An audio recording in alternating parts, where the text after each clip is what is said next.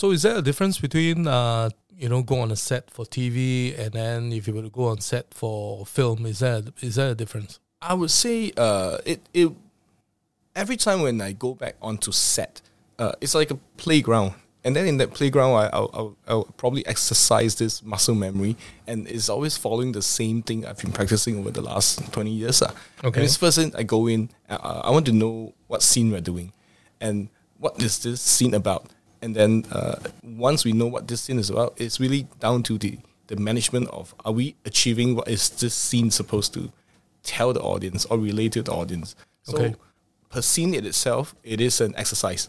And one day maybe we shoot 10 scenes, so that's like exercise 10 times. So maybe on the film set, we only shoot 2 scenes per day, 3 scenes per day. Then that is like lasting that stamina and kind of like it's a test on your patience of how long you can focus on that scene. But obviously, TV will have to move faster. Decision making got to be snappier. Rooms for experiments are lesser. I would say that's mainly the difference. So for feature films, do you like experiment more, like more angles, more shots, and then a little bit more freeform, or everything is designed? What was it for you? I would say for feature film, right, first of all, we have to go through that preparation exercise, like breaking down to the bare bones of like, is that scene essential to the storytelling? If that scene is not essential, discard. If that scene is so essential, then the next step will probably be, how can we make sure that this scene is well delivered? Okay. Yeah. And once we decide on how to deliver this scene right, probably that comes that kind of like a challenge for the director is, how difficult do you want to shoot it? As opposed to how producers would think, how easy can you shoot it? Yeah. Because no matter what, we are trying to do something that is going to be a process to be remembered. Okay. Yeah. So I always feel like director and producer is having that struggle. One will want to do it easy and one will do it hard. Okay. And obviously, at the end of the day, the compromise is this hard process worth it, or does it justify itself? So you don't feel more pressure being on a film set? I would say yes. The pressure is higher because, for example, like we're doing Kin Tangling, right? Touch wood, any scenes that we can't complete, we can pick it up in the next block. But for a film set, the chances are very tedious, and anything that goes into reshoot will be money. And checking on all people's schedule, checking on all the locations available, everybody's time. So that repercussion is really much, I would say, jialat lah. Okay. So if you were to meet somebody on a TV, your actors, right, on TV, then suddenly now you have to see him or her on the film set. Do you expect more out of that person or the same? I would say the expectation is the same as long as they know why they're there for. Like for TV, maybe it used to be that way. I mean, when for TV they will always say, okay, this screen is smaller, so your performance got to be louder because you need to capture the audience. And in the olden days, they were saying like, okay, this is cinema, everything is going to be blown up, so you don't react so much. The reaction should be lesser so that people can be drawn into your performances. Okay. But now this kind of like cinema has been kind of blurred because of Netflix, because of all the platforms you have. I mean, Roma is streaming on Netflix. But the performance is still very cinematic. So how do you actually define what is a TV performance and what is a cinematic performance? Okay. I think the line has been blurred. But as long as we know how to treat that scene to the right effect, I think the performance still carries itself. Okay. Yeah. Let's just start about your start, because even for that, I'm not too sure. I only remembered you with Pauline.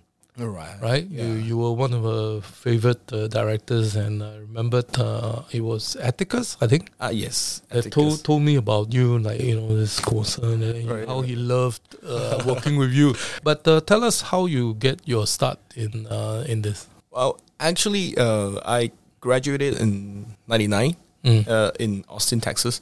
Wow. Major in this radio TV film. Cool. And my... Actually, I was... Do you know Beng Tek? Yes, he's my senior.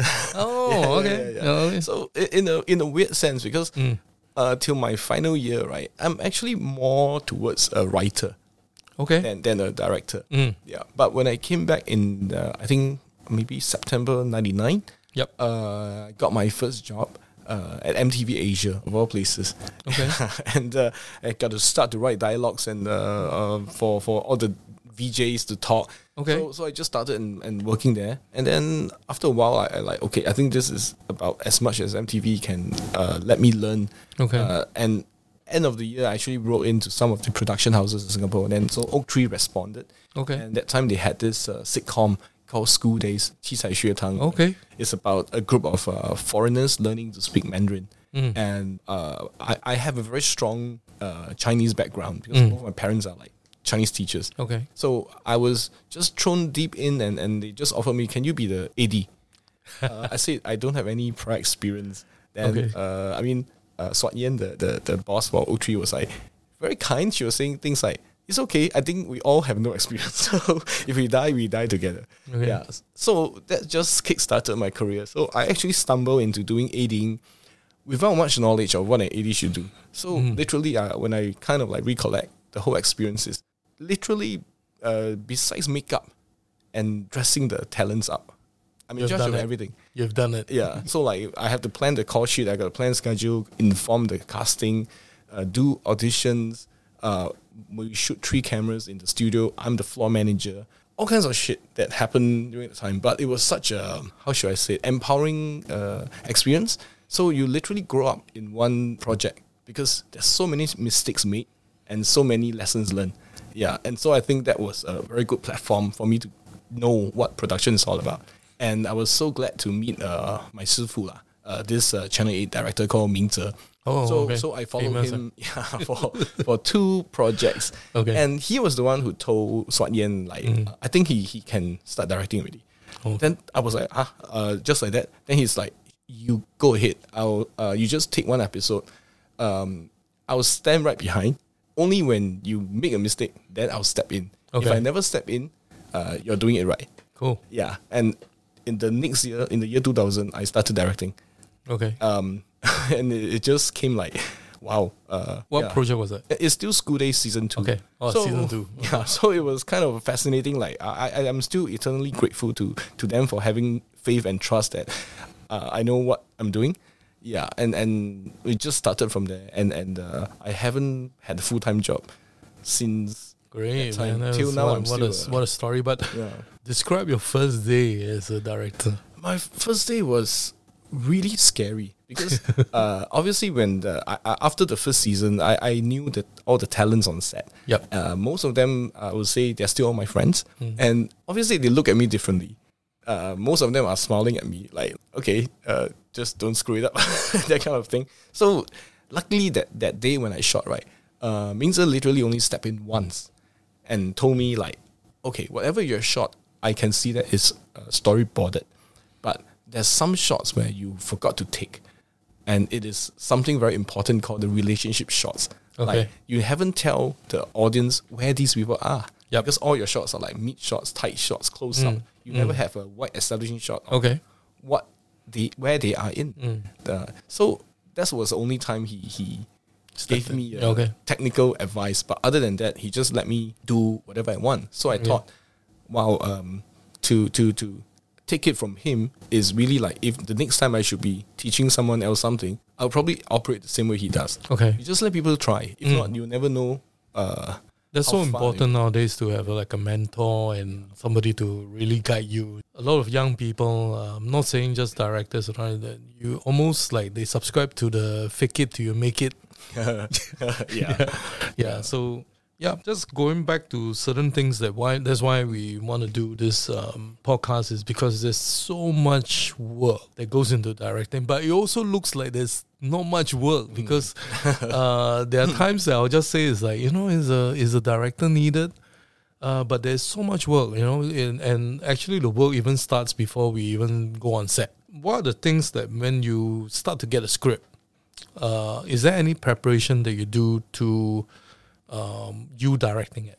Okay, I would say first and foremost, as what I always say, now it has become a muscle Memory, yeah. That always works in. Yep. First and foremost, I think we need to understand what's the genre. Yep.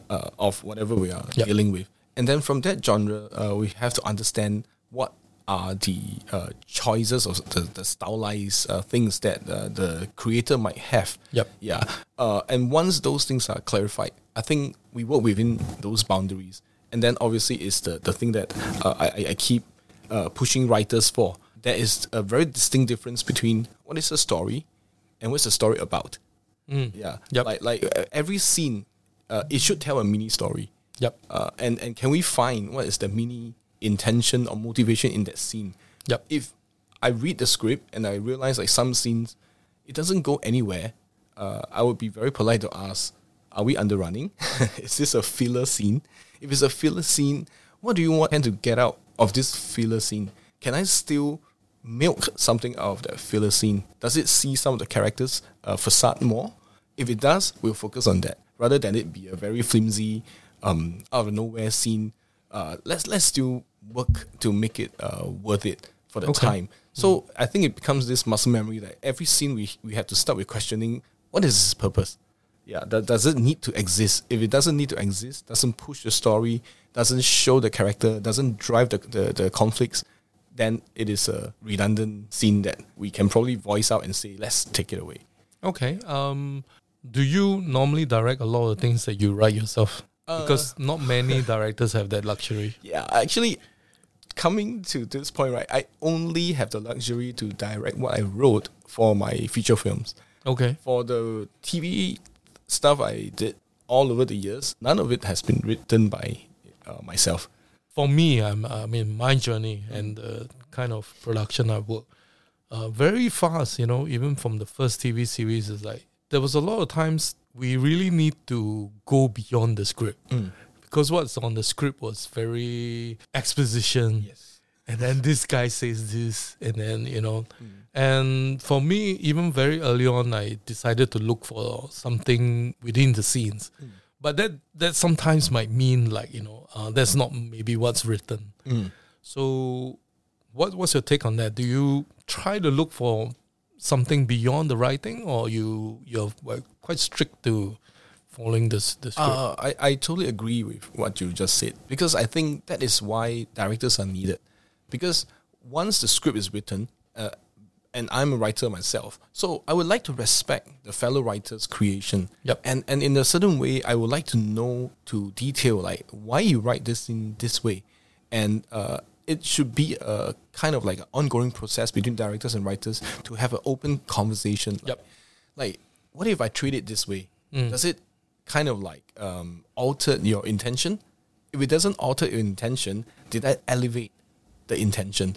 So it should be the director's job, right, to elevate and kind of like milk the intention of what the writer couldn't manage on the word form into a visual form. So I feel like that should be what the director is supposed to be doing.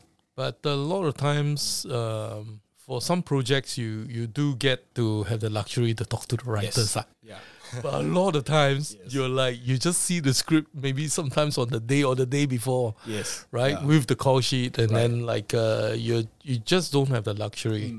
Agreed. But I think that trust between the writer and the director is will always be tested, because, who is really, leading the work. And for me personally, there are times that I would like push a little bit, but I think at the end of the day, if it's a better work, I think it's still a collaborative piece. Yes. Because it can be improved, Yeah. right? Sometimes the actors might have something else that's interesting and all that. So I always believe that the word directing is kind of wrong. The French call it realizing, realisteur, but basically realizing, Yeah. which I think is more realistic. Correct. Rather than directing seems like some guy like, telling people what to do. But, Yeah. you're there, and then this is what you're given, and then the day, the light is like that, and the DP is not feeling good, and you have to realize it. You have to make it happen. Right. So I think the writing is similar, like, may not be the best, like, maybe even the writer do not have the bandwidth or the luxury of bulletproofing it. And for us, I think for the directors, it could be our job to basically, make it stronger. Right. I don't know. Right. I totally agree. I mean, that's the purpose of it. Like there was one seminar where I went to, and this young student was asking me, so as a director, what do you really do? I was lost because there's so many things that we do. So in the end, I mean, cheekily, I answered him and said, I answer questions. Yeah, That's true. Like that's true. who has questions? Yeah. I'll have to give answers. But I think the challenge of my job is to give the right answers, 100% of the time. Okay. Yeah. But having said that, I don't know about you lah. But for me, even for long form, I've been doing it for 13 years. I mean, for you're even nearly 20 years. A lot of times also, it's still very subjective. Yes. Yeah. You make calls and then sometimes you're like, I'm not sure, but then you have to act like you are sure. Yeah. Most of the time, I would say 50-50. But once we make the decision, then it's no way back, and you just have to live with it. I guess. Yeah. The other thing I'd like to know is that do you believe in rehearsals? Yes, I do. I feel that most of the time, I wouldn't say it's a rehearsal. I am a more audiophile person. I would like to hear the voice of that talent when they do line reads. Okay. And then in the line reads, right, I'm trying to find whether they do understand the nuances, whether they do understand the tempo, and then the intensity of how you're going to read those lines. Okay. So through a very simple script rewrite, I probably can catch how is this people going to play the scene, and then obviously if they're reading it to already the correct way, I'm not going to make it 100% my style. Yeah, if we can meet 70 to 80%, I would allow that 30% of creativity for them to play. Yeah, but if they totally miss it, obviously we'll have to step in and correct what kind of intention is your tone in this scene. Yeah, so I place a lot of emphasis on voicing, more than blocking. Okay. Yeah. Because That's interesting. It is really the conversation that carries. It's not the movement that carries. Yeah, and blocking, it can be fun, it can be intentional, but if the talent needs to do a certain action that punctuates the line or whatever, then obviously we always talk about how intentional is that. Okay. Is it overthinking? Is it overcrafting? Does it look natural? Yeah. Then if the way you read it is natural, you can do anything you want. Okay. Yeah, but if you're like trying so hard to do something to impress, then maybe not. Yeah. So your style will be we come on set and then we do one blocking and then they will go one round without shooting, or do you shoot the rehearsals? No, I never shoot rehearsals. Yeah. Okay. It's more of like it depends. I would say it really depends on different kind of talents. Like if I'm working with kids, maybe I'll just try that rehearsal and tell them we are rehearsing, and I'll just get what I want. Okay. You have a very special position of being EP on a long series and like multiple directors, and I'm one of them. Do you think like a TV series is better to have one vision or multiple directors? I would say in terms of TV, right, to have multiple directors is out of necessity. Rather than it is a must. Okay. Because of how tedious on-set life can be. It is something that is born out of necessity. So we are trying to make the best out of this system. Okay. And even I remember at the very first time when we did Tanglin, everyone was clueless. Yep. All the directors were new to me. I've never actually met them at all in my whole life. and they were all more senior than me. So it really makes me very humble that, like everyone's still like, okay, why don't you shoot a pilot and then show us how this show should be. So I got to talk to the show creator and ask them, what tone are you looking for? So even in that sense, right, Tanglin is not my show.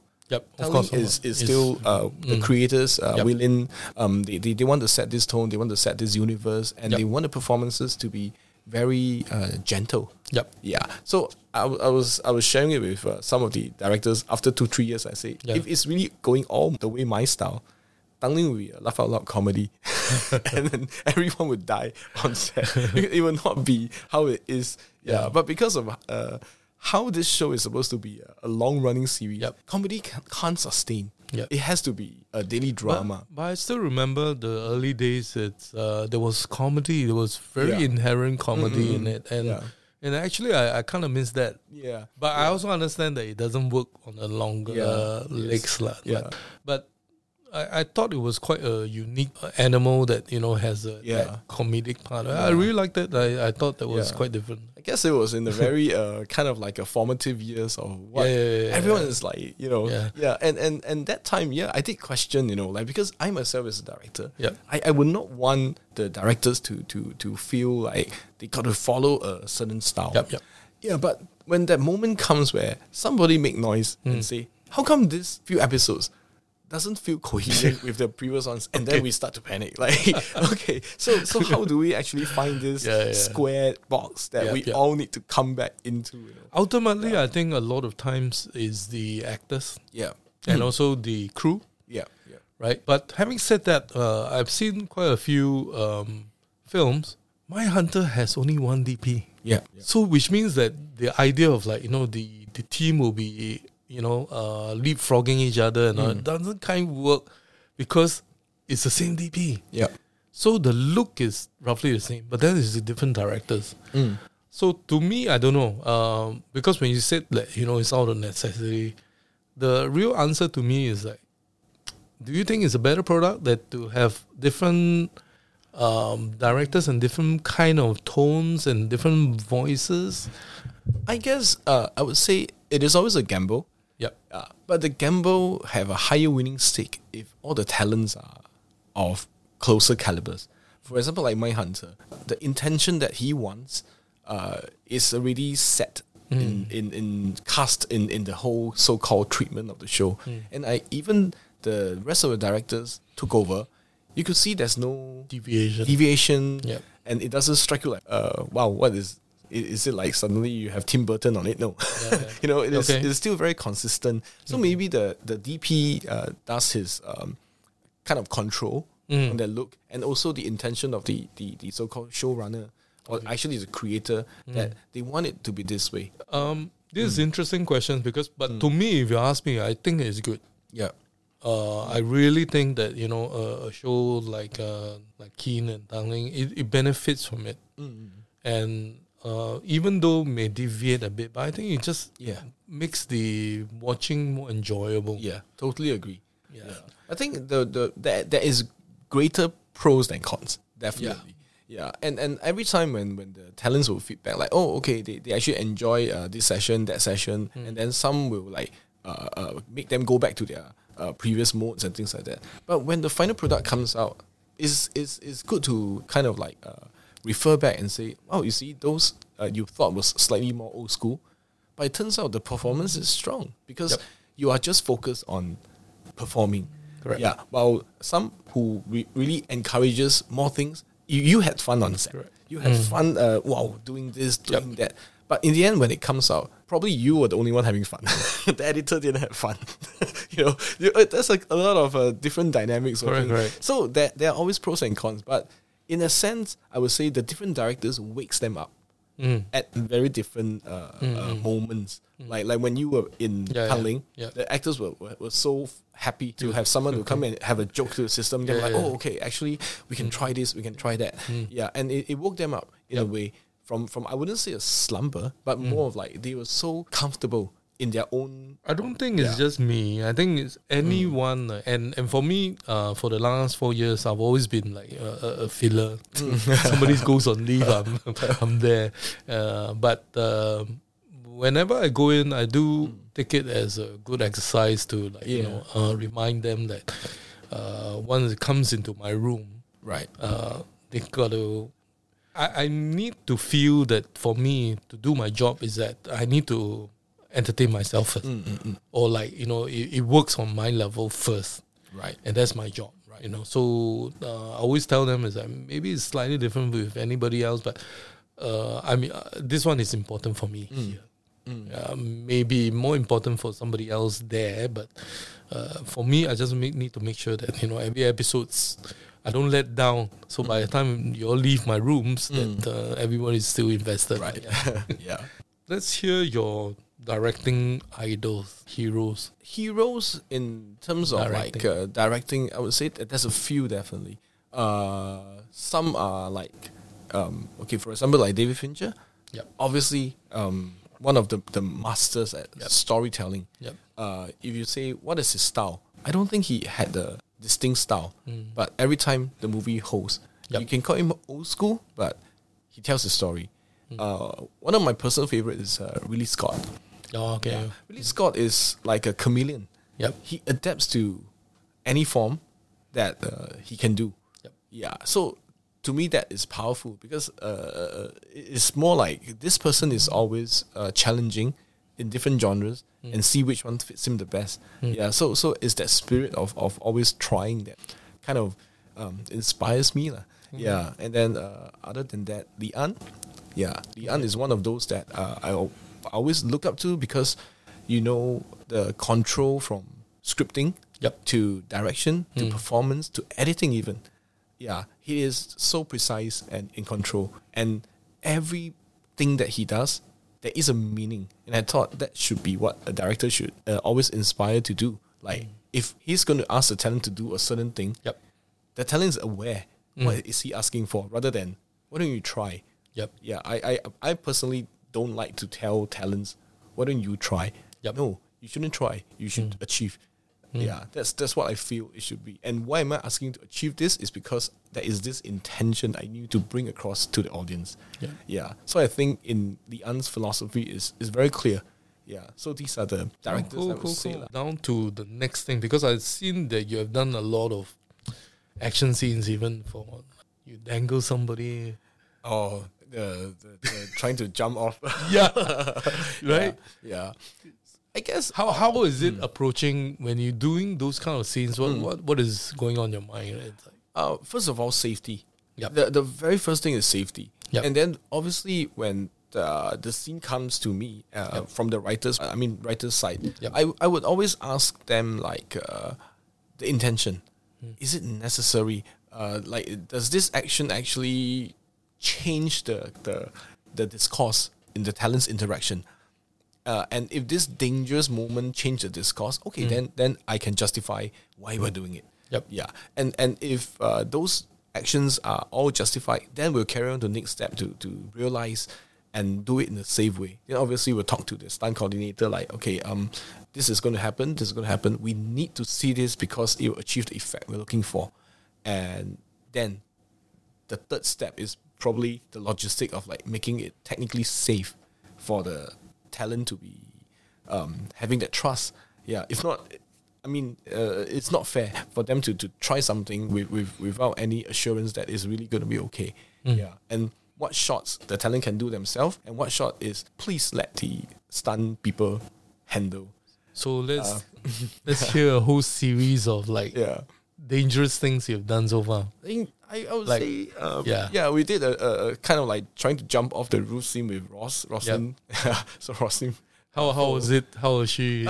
She, because we cheated some of the angles. Yeah, obviously. But yet, some of the movements itself, it was still at a place where we need to give her like a safety harness and things like that, so that she really don't fall across. And then the actual wide shot where this person needs to move her legs over a railing and dangle out.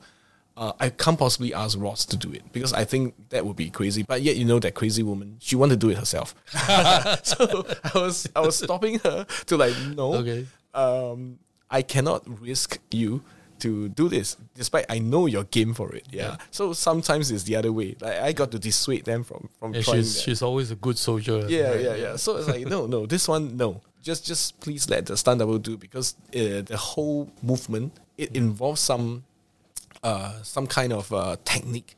So if there should be little faults at it, even though you're having a safety harness on, by the time we pull you up, touch wood, things might go wrong. I would not want to take any others. You were on a boat recently. Oh yeah, recently on the boat, those were like gunfight scenes. Those were, I would say, it's actually much easier. Okay. The one of the funkiest we did was we did a kind of like a landmine scene in Cambodia. So that one was like, obviously is like pyrotechnics and things like that. But the first day when we went, because that the place they scouted for us, right, is really in a barren land. And we were thinking, like, what if there are still real landmines in the place, right? Like who can never know, right? No one can vouch for us that that place is really clean. So we had to really ask the locals to, like, please do a thorough scan. I don't want anyone to lose a leg doing this scene. And the time the actor was alive. So the day before, we actually tested out the fake bomb, and it was really a joke. Yen Lun was my DP. So the two of us was like trying to observe from a very far distance. So we had our cameras out and trying to see, okay, how big the explosion can be. And when they ignite that thing, poof, it was like smaller than the mushroom you eat. Then we were like, what the hell? Is it like this is the best I can do? Then we are totally screwed. So in the end, we got to advise them, like, okay, can you, how much we got to add on to this? Probably like 50 times more. And then can you go get like wooden, what they call shavings from the, so that when it blows, we can have that sharp residue, whatever effects and things like that.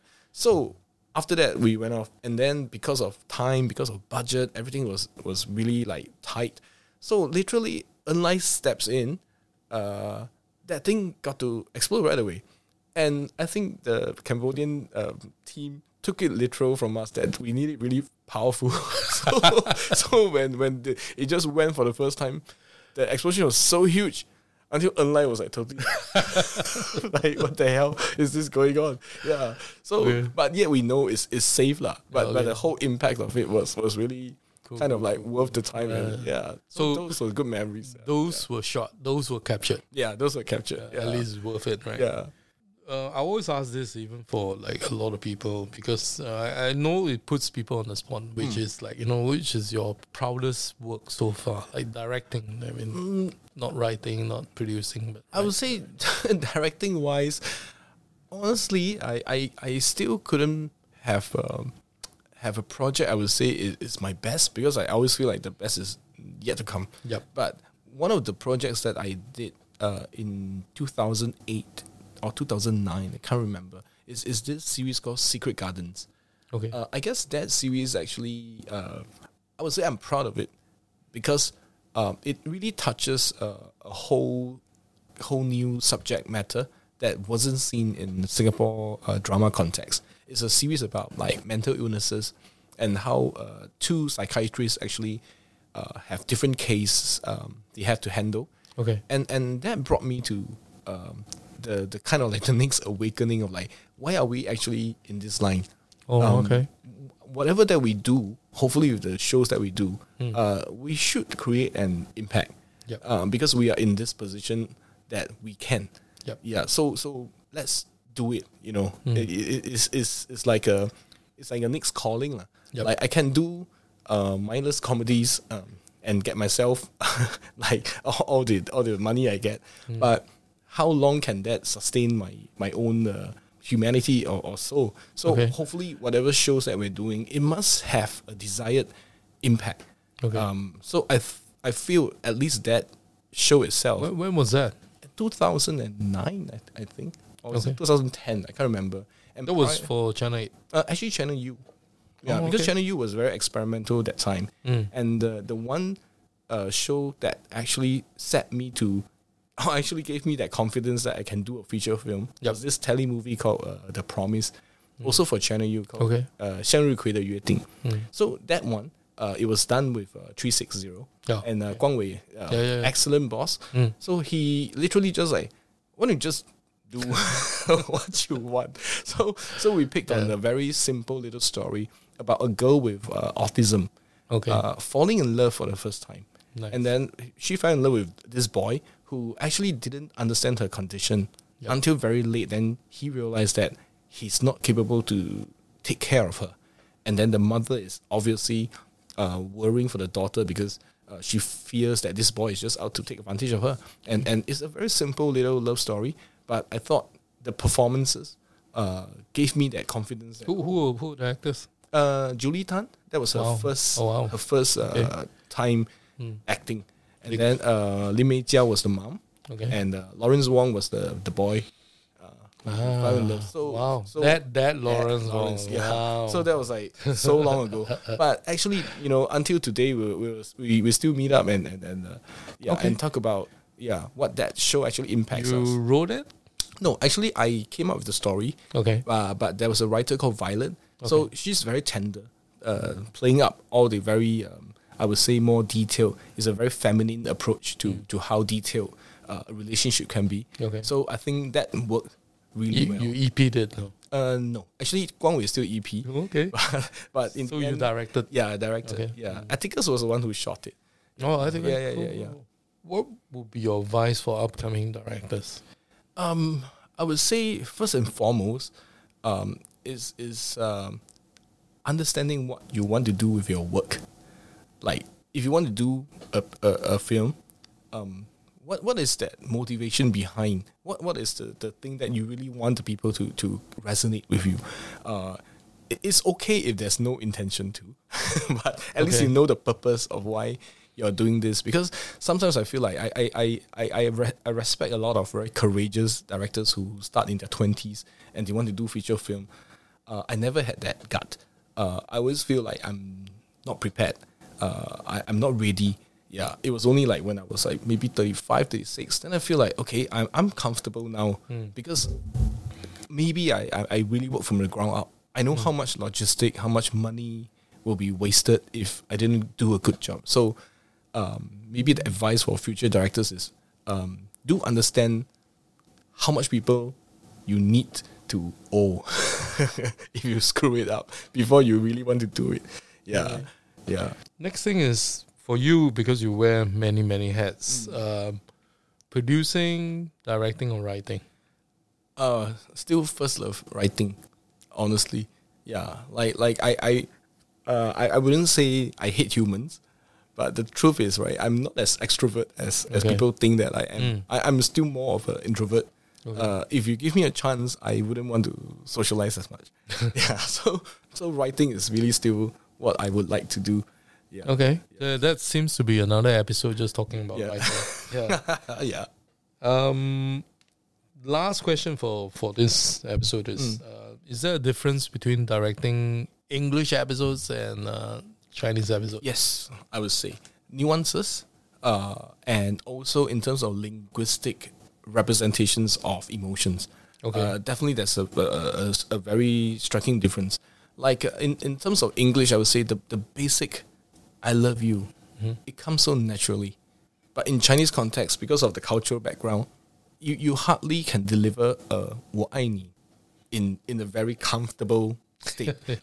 So in terms of understanding all the so-called linguistic with the cultural baggages or the cultural liberties, I would say, then you probably can tell why Japanese movies are like this, or why Korean movies are like this. Oh, yeah. Yeah, so there is that very stark difference in terms of linguistic approach lah. So if you were to work with an actor, that is doing both English and Chinese, so if he goes from a Chinese production to an English production, the performance will be different? In a way, yes. Actually, it depends on what that character is going to be. Because sometimes I will say, anytime an actor gets a new role, it's a deconstruction of what himself used to be. Okay. Yeah, before he can step into anything. Okay. Yeah.